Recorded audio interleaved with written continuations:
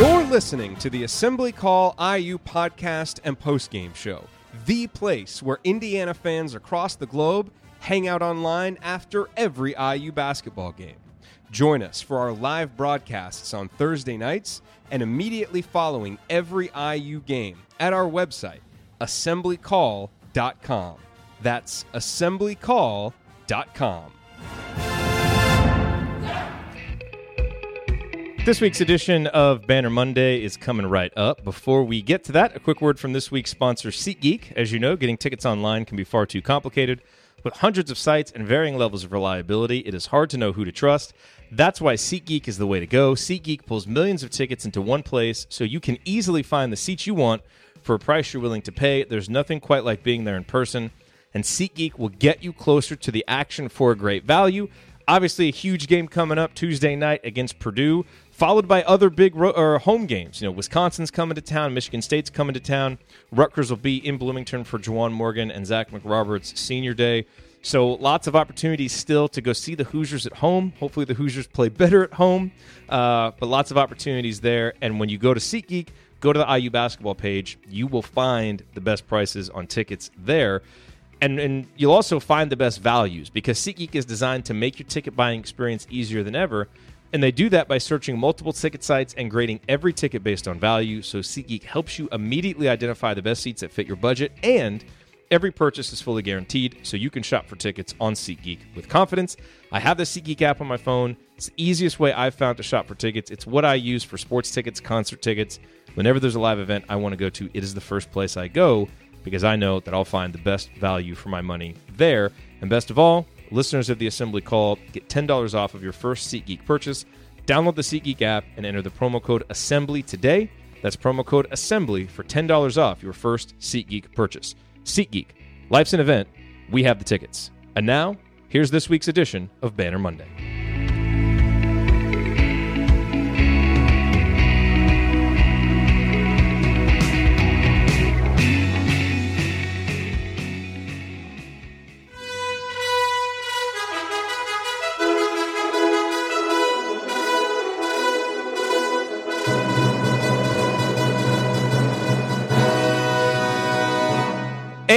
Welcome, Hoosier fans, to this week's edition of Banner Monday, where each week we kick it off the week by doing what IU fans love more than anything else, and that is talking hoops. This is the 16th edition of Banner Monday, and it is our 486th episode overall of the Assembly Call, recorded on the afternoon of Monday, February 18th, 2019.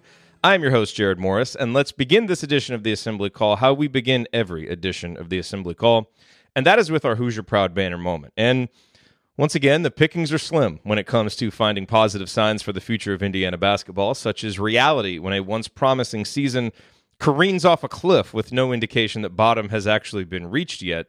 So all I can really give you right now with a straight face is this: the hope, uncertain as it may be, that Archie meant what he said about, quote, drastic changes during his Minnesota postgame presser. Now, only Archie knows what specific types of drastic changes he may have had in mind when he uttered those words, but he certainly looked and sounded like a coach who was upset and exasperated with his team, so in that sense, he's like the rest of us.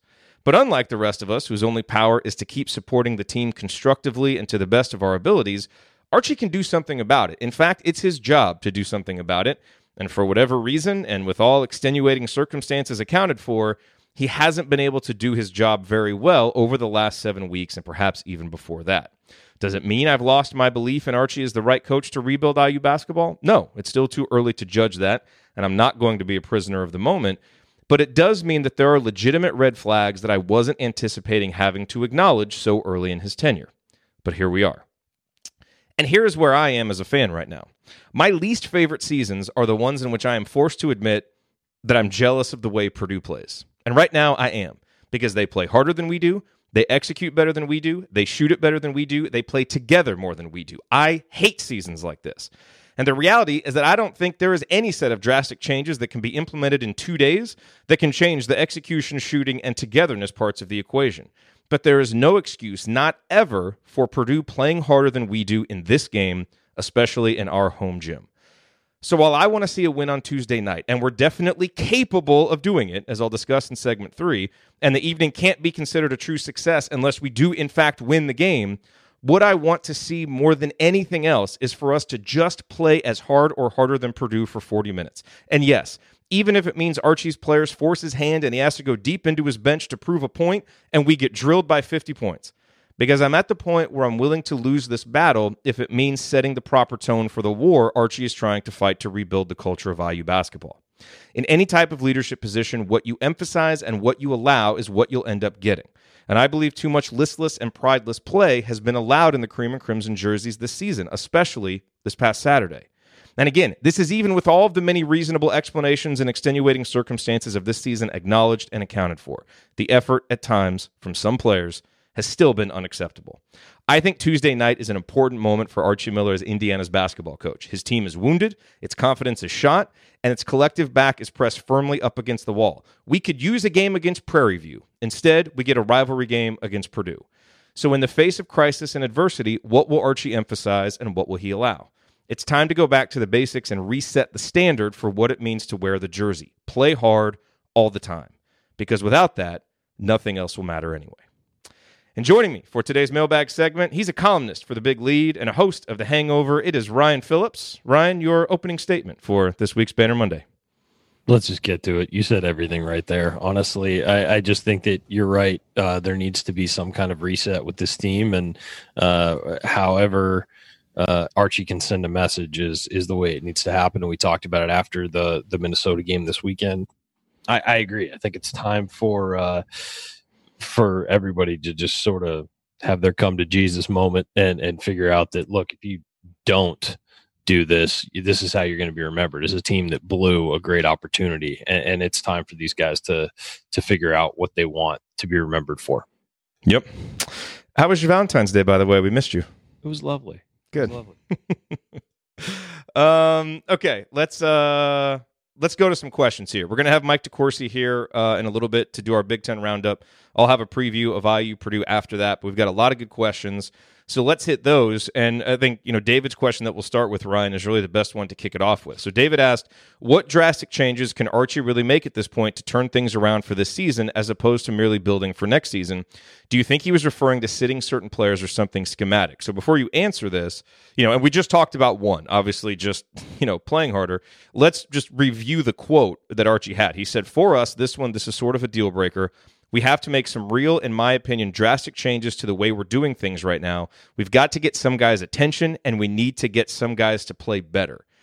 I take that to mean less schematic and more attitude, but, parsing words of a press conference is always silly to do. It could mean schematic too. So what do you think are some drastic changes that could be made at this point?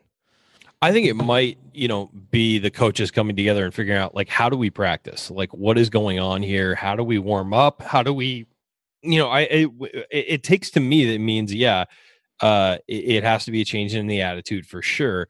But I also think that as a coaching staff, you have to examine, okay, why is the message not getting through? Why are we not, what are we doing that is causing this? And, it may be as simple as, the order of your practices, how you run practice, all of that stuff, I think can have an effect on things. But I don't know. I mean, we won't know until we hear stuff coming out of practice about what, that has changed or what's different. I do think it's time to stop being defensive about these guys at all and start attacking and start being, hey, if you're not playing right, get off the floor. And there's enough coddling that goes on in college basketball these days. It's not Archie, it's everybody. It's just the personality that now it's time to use the bench as a weapon. You've got a little bit of a deeper group now. And I think that you can definitely go with it. And I think that you need to put in guys like Race Thompson more. You need to put in guys like Deron Davis for longer periods of time. Guys who are going to play, guys who are going to be out there and affect the game. And if you're not affecting the game, if you're Justin Smith and you're sleepwalking through the game, you're out and you're not coming back in just because you were a starter earlier in the season. Yeah, and I thought we saw one change at the beginning of the Minnesota game. We switched up the starting lineup with Deron Davis in there. It'll be interesting to see if they do that. Certainly, they're going to have to make some changes, for example, to the way they're defending ball screens because Matt Harms absolutely killed them with that in the Purdue game. So you're going to have to do some of that stuff. What I do wonder on offense is if they try to do anything to try to manufacture some points? Do you maybe focus a little more on trying to get some offensive rebounds? Do you try and push it even more in transition? Because this team is just really struggling to generate points. And, that's the one area that I could see maybe offensively where they have some room to just try some different things. We talked about, after the Minnesota game, try and get Romeo the ball in a few different situations. So it'll be interesting to see if they try anything different there just to shake things up. But I think the biggest thing is attitude and obviously shooting, and I mean, Indiana's going to have to shoot well. We'll get to that. But they have to make some shots. Yeah, they got to make some shots. And you know what? Sometimes making some shots can really get your enthusiasm and get your attitude going. This team needs to not be dependent on shooting well to play well. That's a problem. But that's the other thing. So if there's some different ways they can try to free up Al Durham to get him a three-pointer, those would be some of the things that I would look for. And this is the kind of game where you throw out everything you've got, and see what works from a coaching staff perspective. So I'm as interested to see it as anybody on Tuesday, but I think the biggest thing has to be the effort and the attitude. Yeah, you can't hold anything back in this game either. So just go. I mean, whatever you got, go. Yep. Okay, next question from Bill. What is your estimation of the coaching staff's responsibility for the effort and performance breakdowns based on your understanding of where players' responsibilities for preparation and, most importantly, execution of the game ends and that of coaches begin? And, this is always an interesting question because it is blended. There is shared responsibility here. Now, I think Colin Hartman made a great point on the Grueling Truth podcast about, as a player, you have to hate to lose. Like, it has to bother you to lose. And it seems at times like maybe guys on this team don't feel that way and don't take it that seriously. But then at some point, it becomes the coach's job to, not let it be acceptable for you to carry that attitude out there on the court or sit you down and prove a point with playing time. Where do you fall on there, Ryan, for where the responsibility of the coach begins and where the responsibility of the player is? I think preparation is on the coaches, and I think that at some point,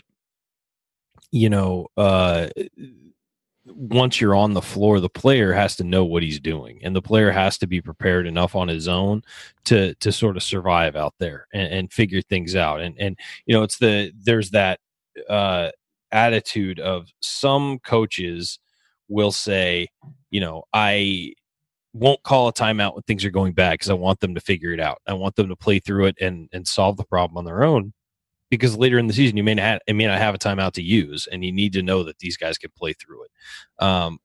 I think that at some point, the players have to take responsibility. I think, as we've said, during a losing streak, it falls on everybody. It falls on the coaches, what they're doing, the practice. I mean, if you're losing, you can't run the same practice every day. You've got to do something else, and you can't do the same film session, and you can't do the same pregame meal. And we have no idea if those things have changed at all. Exactly, we don't. But I'm just saying, the coaches have to realize that and have to be able to adjust what they're doing. And if the system isn't working, if you're losing, okay, we got to change the way we're running our offense, because it's clearly easy to stop. We got to get better at our rotations on defense because it's clearly they're beating us. It's little things like that. The coaches have to know that, adjust, change. We're not in practice. We don't know what's going on. I would assume these guys are smart enough to know to change things up a little bit. I mean, just knowing what I know about these coaches, they're not sitting back on their heels and just saying, oh, it'll get better. But at the same time, you're right. Players do have to hate to lose, and they have to realize that in the moment when another team scores, you have to take offense to that, as opposed to in a key moment when a team scores, you have to take offense to that, and as opposed to shrugging your shoulders and being upset about it and saying, oh, we're just going to lose again. No, you have to do whatever it takes to prevent yourself from losing, like they did at Michigan State. This team is capable of that. They absolutely are. We've seen it this season. For some reason, that magic has gotten lost, and I don't know who's to blame. We don't know what's going on behind the scenes. We don't know any of that. It could just be that the injuries came at the wrong time. These guys got out of their rhythm and never got back into it. And that happens. It's not acceptable, but it happens. And the key is finding a way out of it. And these guys getting together with the coaching staff too. Everybody's involved and figuring out a way to reverse this trend. And it hasn't happened. So I sort of put it on everybody. I really do. And there's different phases of the game that are more on the coaches than the players and all that stuff. But at the bottom line, if you're looking for who to blame for this, everybody involved. I mean, it's been a disaster, and there's no way around it. Yeah, if a coach can never reach a player and a player doesn't start giving more effort, that's on the player. But if the coach keeps playing the player 30 minutes, that's on the coach. If at some point you don't draw the line and have a standard that must be met. The thing with preparation is you don't really know without being in practice. Like if for some reason Kalsher from Minnesota just wasn't on Indiana's scouting report as you got to pay attention to this guy and not give him an open three, well, that's clearly on the fault of the coaches. And that's how Indiana defended him at times. My guess is that was probably on the scouting report, and the Indiana players lost him and lost a little bit of concentration. And so that would be on them and on the coaches for not reinforcing it during the game. So, I mean, these things really, they go together. Ultimately, the ultimate responsibility is on the coach. And that's why I think this is a big spot for Archie Miller on Tuesday. Yeah, the buck certainly stops with the coach because the players aren't going anywhere. They're right on scholarship. And if you keep allowing things, they will keep happening. So there has to be a point where you're just not going to allow certain things anymore. And that standard has to be more important than the moment, maybe. So, to me, that time is Tuesday, and we're going to see if the team is able to respond, because it seems like Archie feels the same way. And now we'll find out how well he can affect it, at least with this particular group of players. Let's see. So Scott said, is there known dissension on the team? Also, now that we have depth back and a team like Minnesota plays without a traditional point guard, why don't we ever try to press and turn momentum around? So let me take the first part of this sentence. There have been tons of rumors flying around about different things and dissension. Like, I have literally heard from different people that there's dissension and that there's harmony on the team, and that's part of the problem because the guys won't speak up to each other. I've heard lots of different things. I don't know. So there's lots of rumors flying around until they're confirmed. Who knows? Certainly this doesn't look like a team that has great on-court chemistry. But there could be lots of explanations for that. So I don't want to get into it much more beyond that because, I don't really know what's true, and I've heard varying reports. That's, about as candid as I can be or want to be about it, really, because I don't think there's anything else I can say that would really be useful. As to pressing, I think that's an interesting question. You talk about drastic changes. Maybe you do. I know Archie is committed to his defensive system, and I'm fine with that. Maybe you do add a little press, add a little pressure, do something like that to try and get some transition buckets, even at the risk of giving up some easy buckets on the other end. Maybe it gets your offense going, and that builds some enthusiasm for this team. It depends on Archie's confidence level in doing that, how well he thinks the team could handle it. I'd be fine with that. I think that seems like a reasonable suggestion. Yeah, I think I think that as far as pressing goes, I mean, well, like as far as the dissension goes, we don't know. There are rumors and rumors and rumors, and that's really all you can go on. And it's kind of dangerous when you do that because when teams are losing, you notice all of a sudden there's dissension. When they're winning and it's the same guys, everybody loves each other. So, and a fight is a good thing. Oh, these guys fought in practice, Exactly. So it's all spin. I mean, look, guys get frustrated with each other during losses. The best friends can get frustrated with each other during losses. So it's really hard to know from the outside. And I talk about all other reporters, unless you're in that locker room seeing these guys interact consistently and getting leaks directly from coaches. You probably don't know what's going on. So what I will say about the pressing thing is, look, the pack line defense, which Archie Miller is married to, has a very specific needs and things like that. I will say, though, Archie's pack line is far more aggressive than many other pack line defenses. And I think that pressing is something that I think is certainly worth considering, even if it's not a designed press, but it's just picking up full court man-to-man. On the ball carrier or on the ball handler, at least, and not necessarily picking up full court man-to-man on everybody. But I think that picking up full court man-to-man on the ball handler, to change it up, I would say I wouldn't do it every play because then you get a press break design and whatever. But, after every second make or something, you send your guy out and whatever it is, change it up, surprise them a little, make them work a little harder to get into their offense. I think that might be a good thing to do. Again, I'm not the coach, but I think that certainly changing up something like that, you have enough athleticism on this team to make a move like that. But the coach has to feel comfortable with it, and he has to feel comfortable that if you do press, everybody knows their responsibilities and you don't get beat with it. And that's the big thing, is that this team doesn't seem great about detail, doesn't seem super detail oriented and doesn't seem super focused on, everybody else's responsibilities. And if you're pressing, you need to know everybody else's responsibilities and how to, help each other out. Yep. Lee wonders, is Race Thompson the real deal? His play in the Minnesota game was the only plus that I saw. Hopefully he will be a valuable asset for the rest of the year. Agreed. He was our banner moment in that post-game show. He got the game ball. It was the one positive to take from it.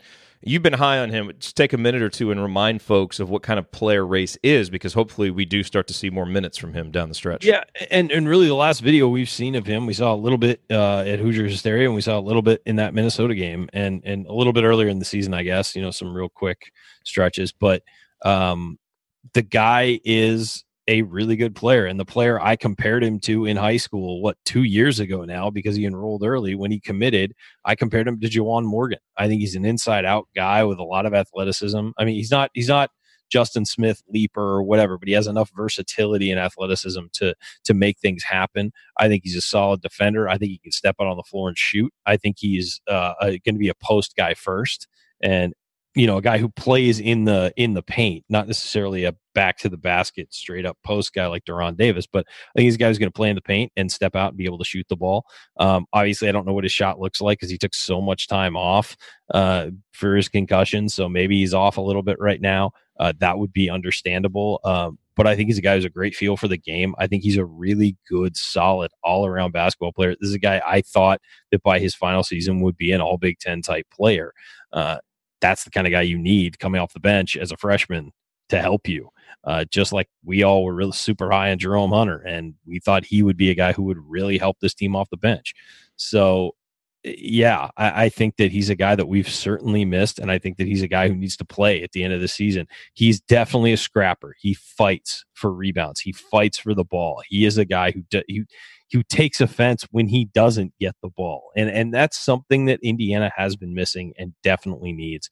So I really like Grace Thompson. I'm very high on him, have been very high on him since the day he committed. I think this is the kind of player you need in the Big Ten and the kind of player that maybe Indiana's missing with a little bit of their depth.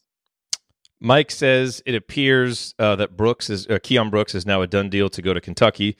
So if you missed it over the weekend, Keon took an unofficial visit to Kentucky, saw their victory over Tennessee, apparently had a great time there, as pretty much all visits seem to go. I would say I've talked with probably 3 or 4 people about this who would have some kind of insight on the situation. It definitely seems like Kentucky made inroads if you were of the opinion that IU was in the lead for Keon. It certainly seems like, at best, Indiana's even. And I would say, based on things I've heard, it seems like Kentucky is probably the leader there. But, nothing's official yet. We're going to have to wait and see.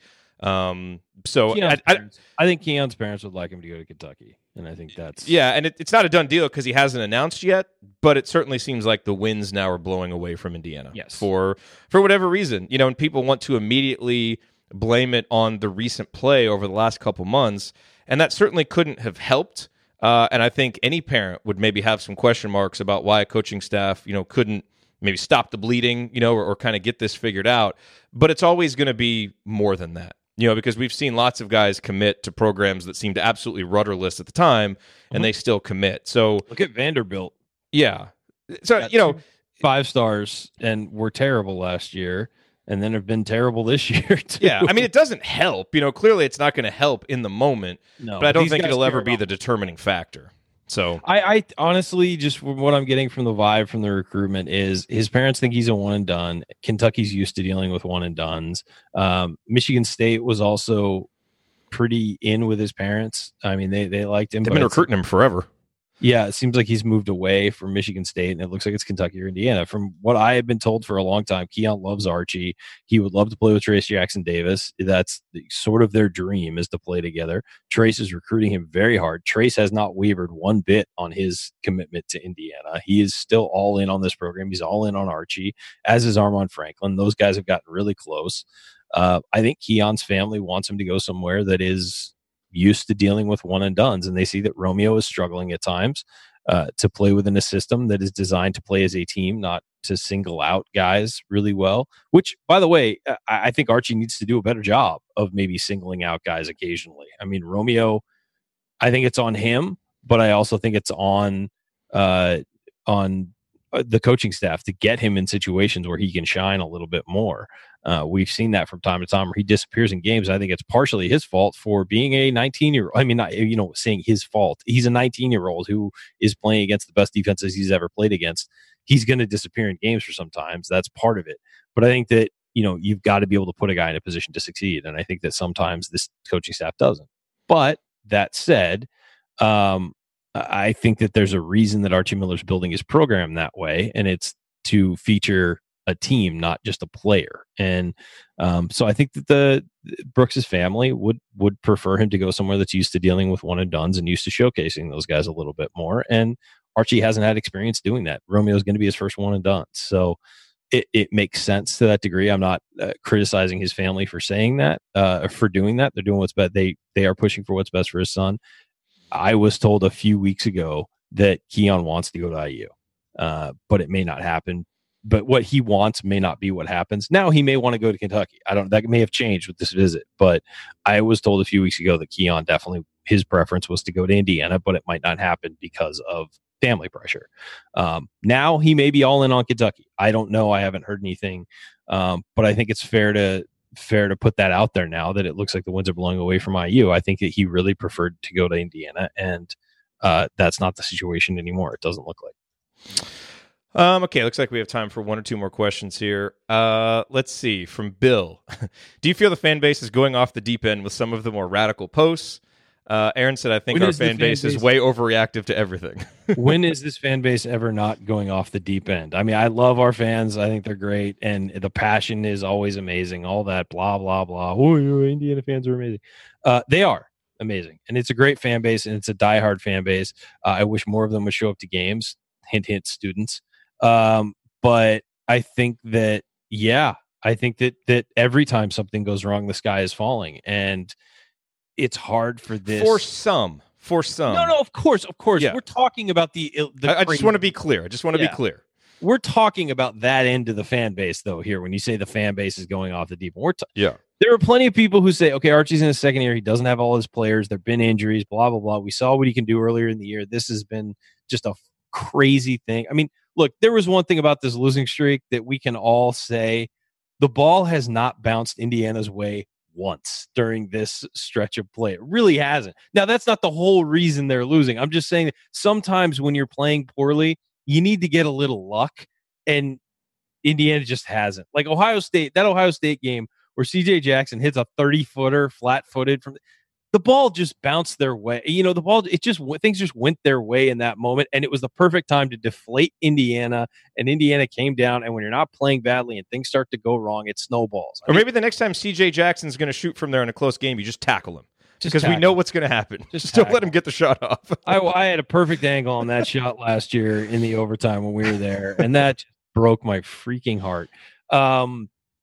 But then, Bohannon hits that shot off his back foot, fading away. I mean, sometimes things don't go your way. Now, sometimes you play bad and you don't deserve to win, but the ball bounces your way and you wind up getting a win. And you're like, okay, we escaped that. This team has not had that this year. It really hasn't. And it's sad because sometimes when you're losing, you need a fluke win to just sort of say, okay, we can play bad and still win and give you that confidence. This team hasn't had that all year. It hasn't earned a win, certainly, but sometimes you don't earn a win and it just kind of bounces your way. So I will say that, but about the fan base, I'll say that, I mean, I think that when everything goes wrong, and I think that some people can realize like, okay, the injuries, they got out of rhythm. They did this, they did that. These aren't his players, blah, blah, blah. And, the ball hasn't bounced their way also. I think enough people can say that and say like, look, you look at what he's done for the program in a macro sense, and it looks like everything's moving in the right direction. This individual season has been poor. Last year, you watched them, and they fought for everything. They just weren't a very good team, but they fought. They battled, they fought. And this year, it's been the exact opposite, where they've got enough talent. They just are not fighting. And that is concerning. It's concerning that Archie's not getting to them. But I also look at his history at Dayton. I look at what he's done for this program so far. I look at how the team was playing earlier in the year before injuries really sunk them. And I look at it and I think, okay, that to me looks like a long pattern of who this coach is. And then you look at this last stretch of 10 games and you say, that is the that's the outlier, not Yeah. what happened earlier in the year. And I think that you have to be able to assess that. Now, of course, when you're in the middle of the Big Ten season and you're losing to teams you shouldn't lose to, everybody's going to flip out. And that's understandable. And it happens particularly with this fan base because people are very short-sighted and they're desperate for a title. And it's been a long time since Indiana has had a title. So, and there's an outlet for your immediate frustrations that gets broadcast to the world. You know? Why did we decide to do this again? Yeah, or why does Twitter exist again? Yeah, exactly. Any final thoughts, Ryan, before we move to our Big Ten roundup? Oh God, let's just beat Purdue, please. It's going to really affect my week if we don't beat Purdue. No, I mean, this team, I want to see some guys who haven't been playing as much get a chance. I think that Deron Davis is starting to look healthy, and I think that he needs to play a lot. I think Race Thompson needs to play a lot because he certainly earned some more minutes if he's healthy enough. As many minutes as they can handle. If his conditioning's there, he needs to play a lot. So that would be my only thought for this. Let's go out and let's just beat the Boilers. God, people, if you're in town and you're thinking, well, it's cold, we're going to lose, and just go to the game. Stay for a half. If it's a bad game, fine. Do what you were going to do, but go to the game. We need to pack that place. This is Purdue. This isn't, Iowa a few weeks ago. This is Purdue. This is a big, big, big game that means a lot, regardless of how the season's going. This game means a lot. So go out and show your support for the Hoosiers, even if they're not playing well and maybe haven't earned it right now. Somewhere Fran McCaffrey's face is very red after hearing that. It's melting. It always melts. I don't know how it regenerates, but yeah, it's always melting. All right, coming up on the Assembly Call, it is time for our Big Ten Roundup with Mike DeCourcy. What did he make of Indiana's awful performance on Saturday? How does Nick Ward's injury impact the Big Ten title race? That and more coming up in our Big Ten Roundup. Stick with us here on the Assembly Call.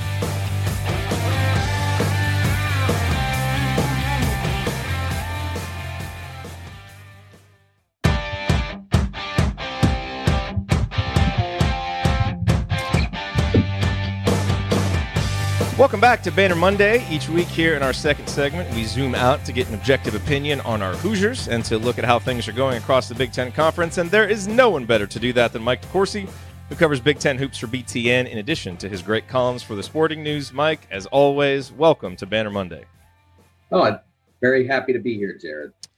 Yes, so let's get the bad stuff out of the way first, and the bad stuff in this segment has become the IU basketball talk. So since we last talked, Indiana lost again. They only had one game this week, so they lost once. It was a terrible performance at Minnesota, clearly one of the worst of the season, if not the worst of the season. What did you make of that listless performance in Minneapolis? Well, it starts with you're already carrying around the weight of your own losing streak, and you're playing a team that has some level of desperation, and it isn't easy to play unless you are specifically good at turning teams over, and that's not really how the Hoosiers defense is designed, and it's not really it's not practical for them to say, okay, on this occasion we're going to be different. I suppose that you might have tried something different given the fact that you've lost so much, but I'm not sure that they're built to be a great pressure defensive team anyway. I mean, they're not particularly long on the ball for either of their players. They often play a smaller shooting guard when Al Durham's on the floor. So when you look at it, you can't say that you're built to make it a difficult game for Minnesota, especially on their home floor. So you have to play well, and they didn't play well at all in any phase. They were beaten up underneath, which a little surprising, but that's where Minnesota is strong. They weren't able to execute offense at a particularly effective rate, and then defensively, at times when you thought that they might be able to find their way in. Players who, when Arch said we're living and dying with the same mistakes, I think I know exactly what he was talking about. I'll be interested to see Tuesday night whether I'm correct about that or whether he's going to follow up on that particular statement. What are some of those things that you think he was referring to? Well, I mean, I think I've talked before about the errors and the lack of attention to detail from Justin Smith. And I was specifically watching. There was one play that by happenstance that we highlighted, and I didn't ask for the play or anything like that, but it was in the highlight on BTN on Saturday night. And at that point, the announcers working the game mentioned that Jordan Murphy had 14 points in the book already, and I think it was still before halftime. It was before halftime. And on that play, they ran a simple ball screen action, and Justin goes with the ball. And Murph loops around to the backside, and he's wide open. He's got 14 points in the book. It's not even halftime. How do you not attach yourself to him? That's the kind of thing that happens over and over again. And so that, and it's not it's not only Justin. Say just Justin. It's hard to say. Not only Justin. But that's a player that I've seen make a lot of mistakes. The most glaring, obviously, is the way he read Ohio State's last play, or their last scoring play, the one that led to the dunk that became the game winner for the Buckeyes a week ago. And I don't know how far you can go into a season and still be making those kinds of errors. Yeah. So, something I want to get your perspective on. I was doing some research for, a little mini segment that I put out this morning about the 3-point line and how the 3-point line has really told the story of this Big Ten season. Because if you look at teams, how they shoot percentage-wise, the percentage that they hold opponents to, and then the attempts that they allow. So kind of a combination of percentage and volume on offense and defense, and kind of average out those metrics. It tracks very closely to the actual standings. I think Northwestern is a bit of an outlier, but their shooting percentage is so low. They're good in the other things, and that's part of the reason why they've faded. But otherwise, it really tracks closely to the actual standings. No surprise, Indiana is, you look at the average of all those metrics, Indiana is dead last. And so, I'd love to get your thoughts on that kind of overall, that trend. And specifically as it relates to Indiana, are you at all concerned that Archie Miller's philosophy is behind the times when it comes to the 3-point line, or do you think Indiana's issues the last 2 seasons have been more about roster construction or a combination of both? Well, I think it comes down to, if you have shooters, you're going to make shots, and if you don't have shooters, you're not going to make shots. I look at his teams in the past at Dayton, and I don't recall that particular issue. No, he had some good 3-point shooting teams at Dayton. So I wouldn't say that it's a philosophical thing. I'm looking at them from last season on KenPom. From 2 seasons ago on KenPom, and they were 53rd on offense. They were from 3-point. They were 35 in the country. That was the last Scoochie Smith team, the one that played in the NCAA tournament here in Indianapolis. Yeah. And so, I would say that that's not necessarily a problem. You got to have guys who can make shots, and they have not had that. They have not had guys who shoot it confidently. I think Al Durham can shoot confidently. He makes shots, but he's a 6'1", 6'2" shooting guard who's not a great defender. And I don't blame Al for being Al. I think if there's any player on this team that I have not looked at and said, man, what's wrong there? Or why did he do that? Or whatever. I mean, that guy's been consistently who he is, and you can win with him. That I don't want to say rant, because it wasn't really a rant, but the oratory that Matt Painter did post-game on Saturday that's been getting a lot of attention. Al Durham fits into the category of what he's talking about. He's what you want. And so, but at the same time, he, as the most reliable shooter on this team, is not somebody that you can play 35 minutes a game and expect to win in the Big Ten. He's got to play a specific defined role. Yeah. And I think they've been able to do that with him. But the guys who are on the floor a lot have to be able to take shots and willing to take shots and able to make them. I see again Robert Finney running away from open shots. It was a problem back in December. The problem abated as they have improved as a team. And then the problem comes back as the team starts to fade. Well, those things are somewhat connected.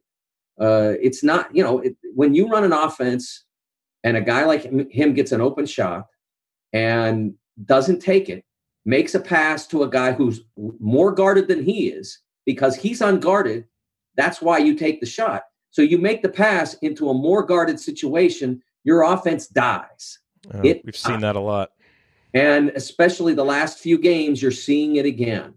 And that can't happen. I mean, you look at Kentucky, and Robert is a better three-point shooter. Maybe not statistically now because of the way things have gone. I don't know. I have to look it up. But as you put him in a gym with a rack of balls like we saw on Saturday night in Charlotte, and Robert's winning the three-point contest against Ashton Hagans. But Ashton Hagans isn't passing up those shots now. I mean, he didn't make them against LSU, and his shot looked off, and he looked like he needed to get in the gym, but he took them because he understands and he's accepted that if he doesn't take them, the offense dies. So as a result, Kentucky comes back after the LSU game, and okay, they didn't go in that game, but he comes back the next game and they blow out Tennessee. Well, Robert's got to take those shots, and he's got to be confident. And Romeo has to be more assertive as a shooter, even though his number's not good, because you're a star. I mean, you're a star level player, and you showed in certain circumstances when the money was on the line, late Ohio State, the latter part of the Michigan State game that you actually won, that if you're locked in, you can make those shots. So fight to get them and fight to take them. There's so much talk in basketball about selfishness. It is the most overemphasized thing in this game. Look, part of your job is to make shots if you're a shooter. If you're a perimeter player or if you're a stretch four, that's part of your job. And people get reamed all the time for, we know what a selfish shot is. A selfish shot is one pass and it's up, or dribble down and it's up. We know what that is. But we run 4 screens for you and you get open and you don't take it. That's selfish. So you have to be willing to do that. I'm not talking about taking hard guarded shots. I'm talking about taking open shots, or when things maybe don't go, and they're not always going to go because you're playing good teams and they got you scouted. When things don't go well and you're getting late in the shot clock, take the shot. Get yourself to as clear as you can get and take the shot. That's part of basketball. People are in the game, because selfishness gets thrown around so much. Sometimes guys get the feeling that if they take the shot, then everybody's going to be mad at them. And I think that hinders players from being the best they can be. Bob Knight used to talk about it a lot. I mean, it's not a democracy. The guys who are the better shooters should be shooting, and other guys need to set them up for shots. I love it. I love it when you rant about that, because you're so right about it. Yeah, it disappoints me. And I wrote a piece about it 2 weeks ago, maybe. Talked to Justin Wright Foreman from Hofstra and Marcus Howard from Marquette and Antoine Davis, who everybody in Indiana will remember Antoine Davis as a little bitty kid. Heck yeah. And now one of the leading, I think he is the leading scorer in NCAA basketball. You got to be, those guys, they all talked about the mentality of a shooter and a scorer. And I talked to Sam Hauser, Marcus Howard's teammate, about, what it's like to play with a guy like that, who's taken some tough shots and some odd looking shots from time to time. And Sam said, sometimes you're out there and just like a fan, he didn't use the term just like a fan. That's inserted in parentheses, but just like a fan, he's sitting there and he's like, wow, he's taking that. And then it goes in and you're like, okay, we're good. Yeah. And so, that's Romeo can't be in the background in the way that he was in the first half against Minnesota. He might as well have left. Other than getting using his one experience to play at Williams Arena, first 20 minutes, he might as well not have been there, because he was not playing like he was involved. He was not assertive. He was not engaged. He was not fighting to get shots. That's a guy who should be fighting to get shots every time he's on the floor. Whether or not they run the same actions or similar actions to what Iowa does, watch a tape of Jordan Bohannon trying to get open for a shot. I mean, that guy is fighting every second to get you lost. Mm-hmm. And again, that's not necessarily the Indiana offense, but you can fight every second to get the guy lost, even if you're running tighter sets. Yep. Agree with all of that. All right, let's move on. Let's look around the Big Ten. We'll start with the power rankings. What's the top 4, and how do you project Nick Ward's injury to impact that top 4 moving forward? Well, it doesn't change a lot. Even though Michigan lost at Purdue, everybody else pretty much except for Michigan State sort of left them, allowed them to stay in place. Michigan State won 2 this week. That brought them even from a record standpoint with the Wolverines. But I still think overall resume, Michigan's a shade ahead with better wins. Michigan State still has that volume that really helps. And, if they were able to get a split against Michigan State, they may shade ahead because it's really going to be hard for Michigan to close against their schedule, which is still very difficult. Still have to go play at Maryland, among other things. Third, Purdue's hanging in there. Again, full resume more than league performance, but they're playing very well. Or they're getting good results, I should say. Excuse me. They are not playing particularly well at this point, which makes it interesting. I mean, IU may look at a team coming in having won X of X, whatever it is, 8 and 9, whatever it is, but the coaches are going to look at the tape and say, right now, this is a team that is vulnerable. I mean, they have won, but they have not performed well. They didn't play well against Minnesota at home. They didn't play well this past weekend against Penn State. They turned it over 23 times at home. And so I'm not saying that they're a bad team, but I'm saying they're a team that's not playing at their peak level. So as much as ominous as it might seem, this is an opportunity for IU to get a win that would resonate for them. And then the fourth team is Iowa. Although they have not played well either, they've been very fortunate and they've been very clutch. And you can be both.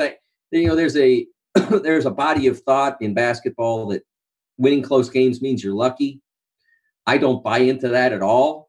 I think I will say that, throwing the ball 75 feet in a situation that probably called for it to be thrown 45 and having it tipped, fortunately, to your best shooter or your best perimeter player in Joe Wieskamp. That's fortunate. And having him bank in a 3 from the dead corner, that's really fortunate. But to be the kind of team that comes back from 12 down against Northwestern, that's not fortunate. So I'm putting them there for now. They got to play better, but they're getting the results. You say Purdue and Iowa not playing great. It's all relative because we would take their brand of not playing great. Well, what was said before I came on about not getting any of those lucky breaks. I mean, you're not getting Joe Wieskamp banking in the 3. You're the victim of that. The CJ Jackson shot. The CJ Jackson shot. I mean, look, he had to have courage to take it, and he had to have the confidence to make it. But that was an offensive disaster set, and he was not badly guarded there. I think could have done it a teensy bit better job, but you were right in the play, and he made it. And that's happening to you. I think what Ryan said was 100% on. I'm so glad he's not here to hear that and have it inflate his ego anymore. So let's kind of go around now that we've done the power rankings. What, just from the past week, what players, what teams caught your eye of note? Well, I think the first player that caught my eye was Isaiah Roby, and he had a double-double on Saturday night in their second consecutive victory at Nebraska.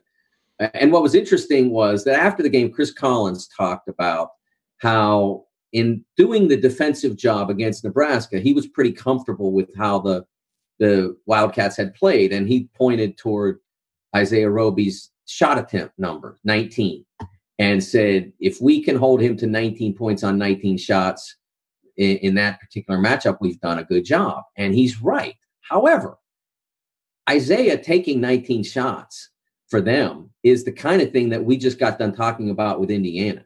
He stepped forward. Now, it took he didn't step forward immediately when Isaac Copeland went out. It was still a dance to get him there. But Saturday night, he stepped forward, and he had to, or they maybe lose to the Wildcats. So he steps forward. He takes 19 shots, only made 7, but that assertiveness is reflected in a lot of different ways. It reflects through also getting like 16 rebounds and also blocking Vic Law's layup attempt and basically stealing his soul away. I mean, that all filters through. So when I see a guy in a certain circumstance, I mean, like, I don't want every guy out there going out and taking 19 shots and only making 7 of them. But if I've got a guy as talented as Isaiah Roby, and my biggest problem is getting him engaged in being a high-level option, whether it's first option, second option, if getting him to accept that, then when I see him take 19 shots, even though he only made 7, I'm delighted. And so that's why he's on the list. The other two from Penn State, now they only went 1-1, but that's a big step up for them right now, as you know. Mm-hmm.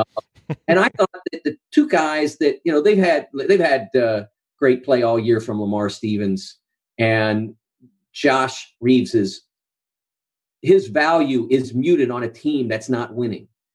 So, like, you don't notice what he does when you're on a losing team. He's a guy that, you know, fits into that Purdue category of guys who makes winning plays, but if he's on a losing team, you don't really feel it. So the guys that have needed to make the difference were the freshman guards, and Miles Dredd and Rasheer Bolton both had excellent weeks. Rasheer had 17 points in the tough Purdue loss. Miles was a key factor in the Michigan win. They both played well in both of those games. You know, I look at Rasheer, who's a guy he's a guy who's needed to stop, you know, making the same mistakes that he's made over time. He came in making mistakes. You go back to the DePaul game and the Gavitt games, a lot of mistakes, and those mistakes persisted, and you saw them when the Hoosiers won up there. And last 2 games, he's had at least 5 consecutive double-figure scoring games, but more important than that, last 2 games, he shot 50% or better from the floor. That's a huge step forward for him. I just got done telling you about a guy that maybe you don't worry about only shooting 7 for 19. Miles Dredd is not a guy that you want shooting 7 for 19. Mm-hmm. They got better options around him right now. You want the ball in Miles Dredd for 3-point shots. You want the ball, you know, in Lamar Stevens anywhere he wants it. You don't need Rasheer Bolton taking that many shots and missing that many shots. So the last 2 games were significant progress for him. So as we look ahead, Indiana obviously has 3 huge matchups coming over the next 7 days, where they play Purdue, then they have at Iowa, and then home against Wisconsin. So, I mean, you know, that's kind of scary when you look at it from the perspective of how Indiana's been doing. And, you know, if you have any sense of optimism left, you also look at it as an opportunity to, you know, get yourself righted and get some wins if you can actually turn things around. Outside of those matchups, which all IU fans will be focusing on, what are some of the other big matchups coming up in the Big Ten this week? Well, you mentioned before about the idea of Michigan State, and we didn't really get into what Nick Ward, what difference he would make. So let's start there. I mean, the Spartans go to Michigan State. Excuse me, the Spartans go to Michigan next Sunday. Yeah. And so that's an enormous this upcoming Sunday. This coming Sunday. My bad.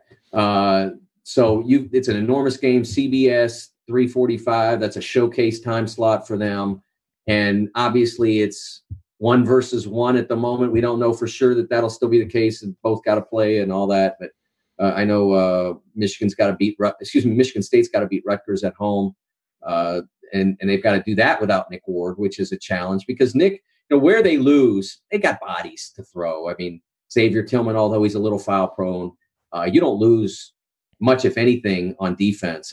Xavier's probably a little bit better defender than Nick is. You lose a little bit of physicality there because you got to move Nick, which isn't easy. But you still got a guy who's a big body, and Xavier Tillman, who's a little longer than Nick and has a good bit more spring. So you don't lose much on defense, but you lose a lot on offense. And you've already lost Josh Langford on offense, and you're not getting much from the players now. The oddest dichotomy of this season, Jared, is when Josh was out with the possibility of coming back, Aaron Henry and Kyle Arnes were playing really well and really productively. And as soon as it became announced that Josh wasn't coming back, those guys' production just dropped off a cliff. Like, oh, wait, we're out here without a safety net? What do we do? And so it's completely changed. And so now you go from being down one key option to being down two key options, which puts more pressure on the point guard, Cassius Winston, to play to score more and to create more, because he can't just rely on throwing it into the post to Nick and seeing what can happen, and he can't drive it and kick it to the one wing, because the one wing isn't shooting the basketball or isn't making enough of them. And so your options are really down. Plus, that also increases the pressure on Tom to not go to his bench. He's not used Foster Loyer probably enough, especially in games where they had some comfort. I think that he could have used him more. Now he's going into he's certainly not going to go into Ann Arbor and feel really excited about putting Foster out on the floor. And so Cash plays 36, 38, 39 minutes. Look, I'm not a believer that wears out a guy over time, but it does wear out a guy in game, because he's going against a guy usually who's maybe only played 32. So that guy's a little fresher. He may not be as talented as Cash is, but in the 39th minute, maybe he's a little more effective. So I think that's a problem for Michigan State. And so I think that's where Nick's absence really starts to bother them. They have to have Henry and Arnes step up. They have to get their running game going again. It didn't go at all yesterday, and they were playing at home. So, go on the road, maybe you don't feel like yourself and you don't run as much, but they didn't run at all yesterday. That was a big problem for them. So they've got to get moving, and that will help them maybe negate a little bit what they lose in the half court without Nick. So let me close with this question that someone asked me yesterday, Sunday. It ruined my Sunday, but I'm gonna ask you because I'm curious to get your thoughts on it. Indiana has 6 games remaining. Have I set the over/under at wins in their remaining 6 games at 1.5? Would you take the over or would you take the under? Wow. Okay, yeah. So got to win 2. Got to win 2. 2 at Iowa, Wisconsin, Michigan State, at Illinois, Rutgers. Okay, I think I'd go over. Yeah. I do, because you still, you have home games. You have 4 home games, 2 road games. I think they're going to win 2, at least. I won't be shocked if they don't. I mean, they've played poorly enough to this point that one could certainly see them losing all of them. But I think they're going to win a couple. And, I don't think they're in quite as good a shape as Rutgers is. I mean, I went on TV and I said that if Nebraska. I went on TV and I said, if Nebraska goes 500 down the stretch, they're going to the tournament. That's what I believe that, because if you look at their schedule, there's quality wins up and down. It's almost all quad 1 from the rest of the way. Now, going 500 against that slate is a mountainous challenge, especially for a team that's as limited as they are right now. But it's something for them to shoot for. And I don't think that the Hoosiers can do that. I don't think they can go 500 and get in. They're too close. Their record's only 13-12. So 500 gets you basically to a game over 500. So that's not going to do it for them. They'd have to go 4-2 at least, and maybe better. So I don't think it's getting you to the tournament if you win 2 or 3. But it can get you back on track toward succeeding as the program moves forward, and maybe get some of the bad karma out of the recruiting hunt, and get people understanding that this has been an aberration. Maybe get to the NIT. Get some kind of postseason play. That might be difficult from that standpoint as well. Although the metrics would help. The net and all that. If you do what I talked about, your net ranking is going to be good and solid. And, I think in an RPI year, you wouldn't have a chance. But with the net now being the factor, and again, the NCAA owns the NIT, they select the teams. different committee, but same deal. So I do think that, they would have I remember one year, I don't know whether it was 2000, I'm trying to remember, maybe 2014, one year when the Hoosiers were not a tournament team under Tom. It was after they got good enough to win again. And 2014. It was 14. Yeah. Okay. So, and I'm walking around the locker room after they lost on Friday, I think it was, at the conference tournament, and people who were reporters saying, "What do you think about the NIT?" And I'm saying, trying to whisper in there, "They're not going to get in," because that was the standard then, the RPI, and they weren't there. But if this team gets good, or gets, performing down the stretch, that is still a goal because of the change in the metric. But wouldn't it be ironic if Nebraska doesn't make the tournament in a year they go 13-5 in the conference, and they do make it in a year they go like 8-10 or like 8-12 in the conference? That would be crazy.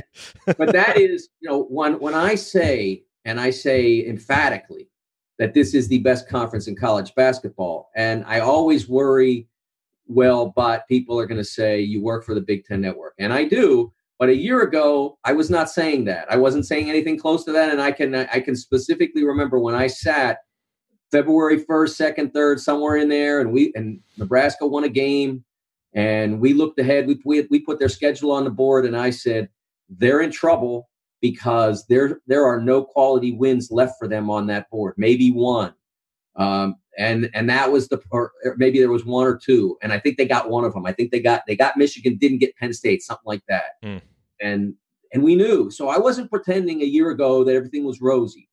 So when I say it is now the best league in college basketball, it is. And if you put a Twitter poll up, if I did it now, I can tell you right now, people say the ACC because they got Virginia, Duke, and Carolina. It's not what makes a great league. Great league is made when you go out and every single team gives you a game. And when Penn State goes to Purdue and forces 23 turnovers, or beats Michigan, the team from first place in the league, or Indiana goes in the middle of a losing streak to Michigan State and gets a road win, this is the best league in the country right now. What a weird result that looks like in hindsight. Hey, make threes. Anything can happen. That's the lesson. Make threes and play hard, and good things happen to you. Yes. Well, Mike, thank you as always for your visit. We always appreciate it, and we look forward to talking with you next week, and hopefully we have an Indiana win to discuss. Well, I'm heading down to Bloomington tomorrow night, so excellent. I'd like to see the Hoosiers battle. If I see the Hoosiers battle, it'll be a drive well worth it. Man, I think there's going to be a weird energy in there Tuesday night, I think, because the fan base doesn't really trust the team, but they want to get behind them so bad, and the way they've had bad starts, so important for Indiana to get off to a good start on Tuesday night. Just make some shots to keep the crowd in it. Yeah, I want to see him battle because, that's what makes for good games, and I didn't see it Saturday. I don't think, obviously no one did, and that's, that's not good for anybody. It's not good for the it's not, it's not good for the game when teams don't battle. And I will say that, I've seen this team play without confidence, but that was the first team that I saw. That was the first game that I saw that there was, a sense of capitulation in that game at some point. Yeah, well, there definitely was. All right, well, enjoy your time in Bloomington. Hopefully it's a good game, and hopefully you get to see an IU victory. Well, enjoy it, Jared, and we'll look forward to talking to you next week. Sounds good. Thank you, Mike. All righty, coming up, we will talk briefly about the Indiana-Purdue matchup that is coming up on Tuesday night. Beyond simply playing harder and tougher, as we already talked about, what must Indiana do to compete and win this game? We will discuss. Stick with us here on the Assembly Call.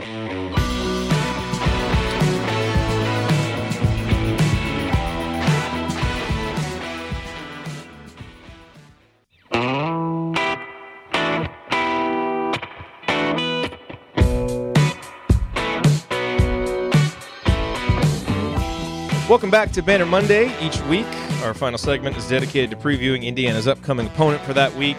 This week, that opponent is Purdue. Tuesday night, 7 o'clock start. It's on ESPN2, I believe. We talked a little bit about it in segment 1, the importance of just playing hard, like just a baseline standard.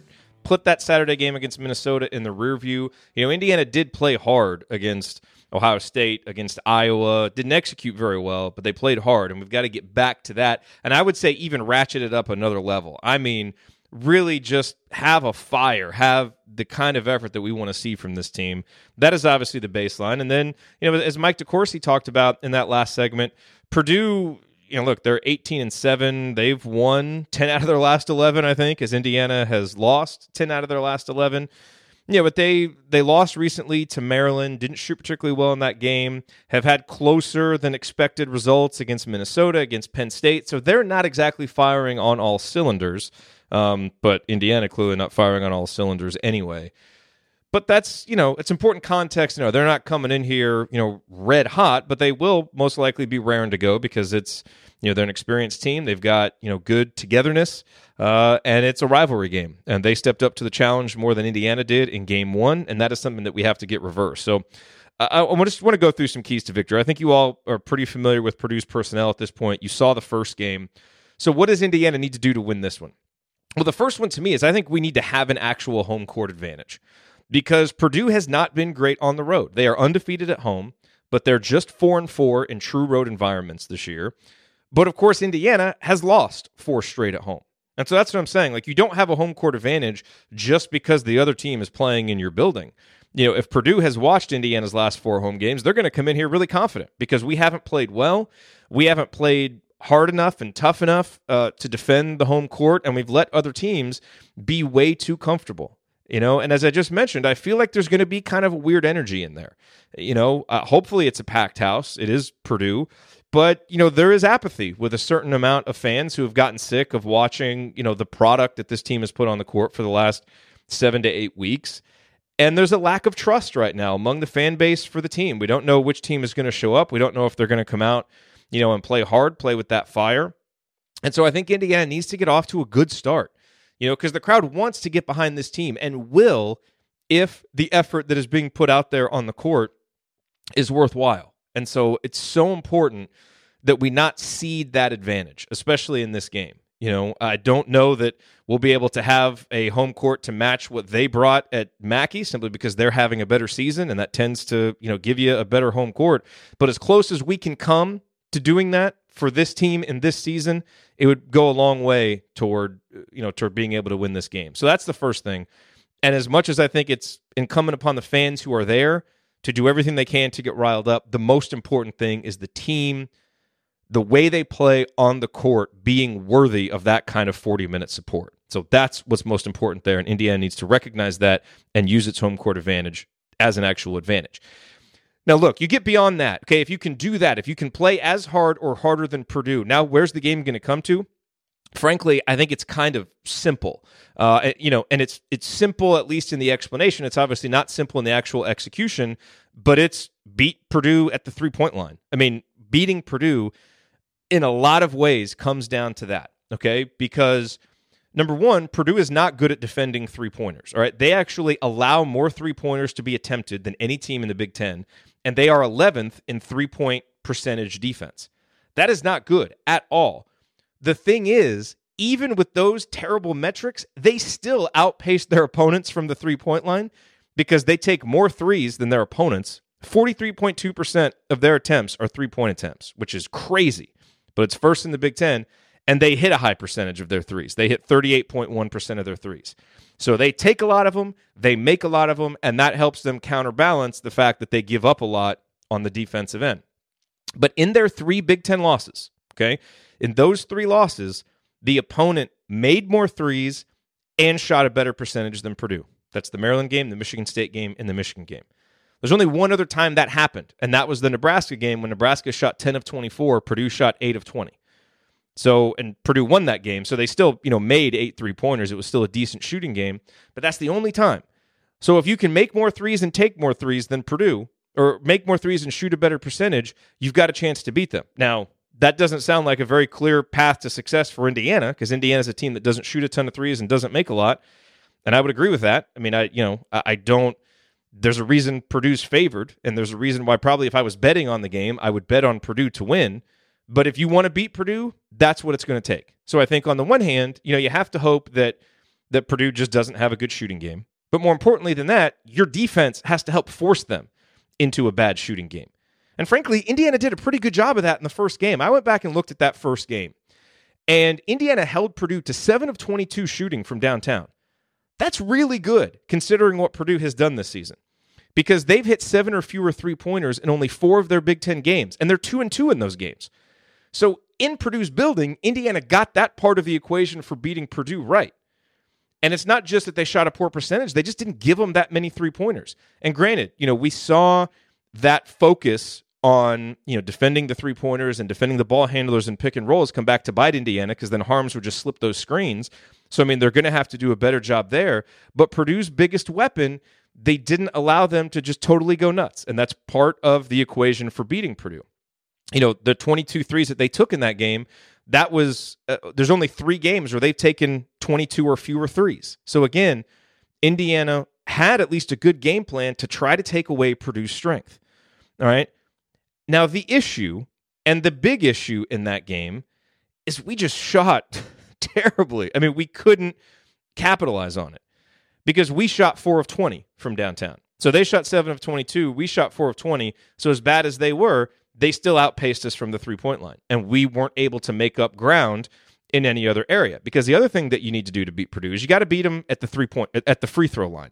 In each of their 3 losses, the opposition has made more free throws than Purdue. And that makes sense because they don't take a lot of free throws. A 3-point shooting-oriented team, you wouldn't expect to take a lot of free throws, and they don't. And they're about average at keeping other teams off the free throw line. So you have to use that to your advantage and make up what they might beat you from the three-point line. You've got to make that up from the free throw line. And once again, Indiana did that from an attempt perspective. Indiana took 18 free throws in that first game, and Purdue only took 13. But Purdue made 9 of their 13, and Indiana only made 7 of their 18 free throws in that game. So, as much as kind of the formula for victory that Indiana had in their grasp in that game, we all watched that game. Indiana wasn't focused, and once things went badly, Indiana didn't play well, didn't play very hard, just didn't compete very well in the second half of this game. So I'm not saying that it just came down to shooting. I think shooting was reflective of the overall kind of crispness and focus and fight and all of those things, which I think sometimes shooting is reflective of. Not always, but sometimes. But, just look at that. If nothing else changes in that game, as badly as Indiana played, if nothing else changes, if Indiana just shoots its season average from 3, which isn't good, if they just shoot that season average and go 6 of 20, and they just shoot their season average from the free throw line, which also isn't good, and they go 12 of 18, the score is 70-66. So, I say all this because, again, these are important parts of the formula for beating Purdue. And I know that our memory of that game is a bad one, and it should be. And it felt like it was bigger than a 15-point loss. I think Indiana scored a few points there at the end. Like the game felt more out of hand than that. But still, there were opportunities there for Indiana that Indiana just didn't take advantage of. And so if you can fight for 40 minutes, which Indiana didn't do in that game, and if Purdue has a similar type shooting game and the game profile kind of goes how that goes, that's a formula for Indiana having a chance in the game. Now, they're going to have to shoot well. They're going to have to make shots, but they give themselves an opportunity, which, in the most recent game against Minnesota, they didn't even have a chance. In the home games against Nebraska and Michigan, they didn't even have a chance. But I think, if they can follow that, it's not like what happened in the first game. If that happens again, there's just going to be no shot if Indiana can bring the effort and the fight that we've been talking about. So when I kind of looked at that, I felt a little bit better. Now, on the flip side, you could say, well, Purdue doesn't shoot 7 for 22 very often. They could very easily go 12 of 25 from deep and make it even worse. And that's a very fair point. And again, I think that's why Purdue is probably likely to win. But we're talking about keys to victory for Indiana, and it isn't necessarily doing something totally outlandish that you haven't done before. You follow the same formula that you followed against Purdue, but you play harder and you maybe shoot better on your home rims, and now it's a much closer game. So if you want the hopeful explanation, kind of the hopeful scouting report for how Indiana can get in this game, that is it. And then I would add this: you got to get 20 meaningful minutes out of Deron Davis. He only played 3 minutes in that first game. Travion Williams didn't have a huge game for Purdue, but he was relatively efficient, if I recall. He played 13 minutes, had 8 points, 4 rebounds. Deron can get in there and kind of change the equation for Indiana, as we've seen. Typically Indiana shoots better from downtown. When Deron is in there, he can go get you some easy buckets. Matt Harms is taller than him, but he's not going to be able to hang with, Duran's physicality down there. Now, on the flip side, Duran is going to have a real hard time if he's trying to defend, Harms out on the court, guarding ball screen. So you're going to have to adjust there. But I think having Duran on the court is so important for what Indiana wants to do. And that's another reason, to feel a little bit better about this game is you didn't have him in that first game, and he makes a really big impact for Indiana. And then, I think the other thing that you've got to do is, and, we've talked about this. We talked about it on the Minnesota postgame show. We talked about it earlier today. But, help Romeo get the ball with more space, more momentum. Whether you try some different things or, maybe it comes down to just executing what you're going to do better. Maybe, the screens that are being set have to be better. Maybe the way Romeo uses those screens, the movement off of those screens needs to be better. So whether it's executing what you're already doing better or adding new wrinkles, the offense needs to help create opportunities for him, and then he's got to be aggressive. He was terrible in that first game. It's the worst performance he's had all season. He had 4 points. He was 2 of 10. I really felt like he forced some things late. He was 0 of 4 from the free throw line. I know Romeo, people wonder about his competitiveness because they see the stoic nature. This is a competitive guy. You don't do the things he's done on a basketball court without being competitive, and we've seen that fire seep out of him at times. I have to think he's going to take that personally. And no Joel Eastern is going to come in and want to do it again to him defensively. I don't know. I've got this feeling that Romeo is really going to come and play well. And I don't think there's a chance for Indiana to win the game if Romeo doesn't have, 18-plus points, unless someone else really goes off. But I think Romeo's going to have a really good game, 18, 20-plus points. And I feel like he's going to do it. So doesn't guarantee a victory, but I just sense a guy like Romeo isn't going to let the same team, the same guy, shut him down again. And so I expect better from him. And if he can do that, it'll go a long way. So, look, if I had to bet on this game, I don't have enough confidence in Indiana right now to bet, to say that I feel confident about Indiana, because they're going to have to do a lot of things that we haven't seen consistently. Make shots, play, real hard, which they didn't do on Saturday. All of those different things. Romeo's got to bounce back from a bad performance and have a good one. But this is the path to victory to me when you look at this game and when you look at how teams have beaten Purdue and what Indiana has done well when they've won, like make 10 threes at Michigan State. This is kind of the path to victory. And so, if we come on Tuesday night, it's a victorious episode. I think these will be the reasons why. But it's also why the likelihood is that Purdue will win this game. But I feel better about it. Like, I feel better about our chances, certainly now than I did yesterday. And digging into this, I feel even better about it. So, probably 60-40, that Purdue is probably going to win this game.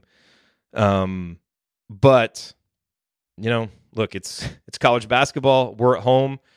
At some point, some of those bounces are going to go our way. And at some point, we'll play for 40 minutes with just that, all-out fight that we've been looking to see. I really believe that. And so hopefully it's this game. Hopefully it's this win, because it would obviously be a huge one for Indiana to get. So those are my keys to victory for IU-Purdue Tuesday night. There's a chance I might not be on the post-game show. Just going to have to see. Wife's got work, and so Andy for sure. I mean, we'll of course have one. Andy's going to be on tap to host it if I'm not there. Ryan will be there, but I imagine I'll probably be able to end up at least watching the second half of the game live and being able to hop on after that. So hopefully it is a victorious episode. Really appreciate everybody who was here live. Those of you in the chat mob, you make this, you make it so much fun to do these shows live, to have you guys here providing so much insight in the chat. And obviously, all of those of you listening on the podcast, we appreciate you listening as well. All right, that's going to do it for us on this week's edition of Banner Monday. If you want to see us do the show live and be part of the live chat that I just talked about, join us at assemblycall.com on Monday afternoons for the live broadcast of our Banner Monday recording. And you can always subscribe to our podcast by searching for Assembly Call wherever you listen to podcasts. And don't forget, go to assemblycall.com or text IU to 66866 to join our free email newsletter, which will make you a smarter and more well-informed IU basketball fan. Thanks for listening. We'll be back Tuesday night to talk IU-Purdue. Until then, keep your elbows in and your eyes on the rim. Go Hoosiers. Thank everybody for coming out. All right, I got to get out of here, folks. Thank you. Thank you for being here and for listening to this episode of the Assembly Call. We appreciate it. And we really do rely on the support of audience members like you to keep our show going and to keep growing. And so we have set up a page on our website at assemblycall.com/support that lists 5 ways that you can support the Assembly Call. And we encourage you to choose whichever method is the easiest and most convenient for you. One of the methods is donating, and so many of you have donated, and we appreciate it so much. On that page, you can choose a monthly recurring donation or an annual recurring donation or just a one-time donation, whatever works for you. And if you don't want to donate, another way to support the show is you can use our affiliate URLs, iutickets.shop or iustore.shop when you're going to shop for tickets or gear, and we will get paid a small commission when you use those links. But however you support the show, we appreciate it. Thank you. Sticky notes, email alerts, a string around your finger. They're just not big enough. So here's a big reminder from the California Lottery. Tonight's Mega Millions jackpot is over $250 million. Whew. Play now. Please play responsibly. Must be 18 years or older to purchase player client. Let me be straight with you. This is a radio commercial for 3 small business insurance. With 3, your entire business is covered. So while you can't see the following scene, just know that this contractor's business is protected by 3. Hey, toss me that drill. Yeah, man. Heads up. Oh, that looks expensive. Now this is an insurance moment. But 3's got it covered. 3 is a product of Berkshire Hathaway Direct Insurance Company. 3, no nonsense, just common sense.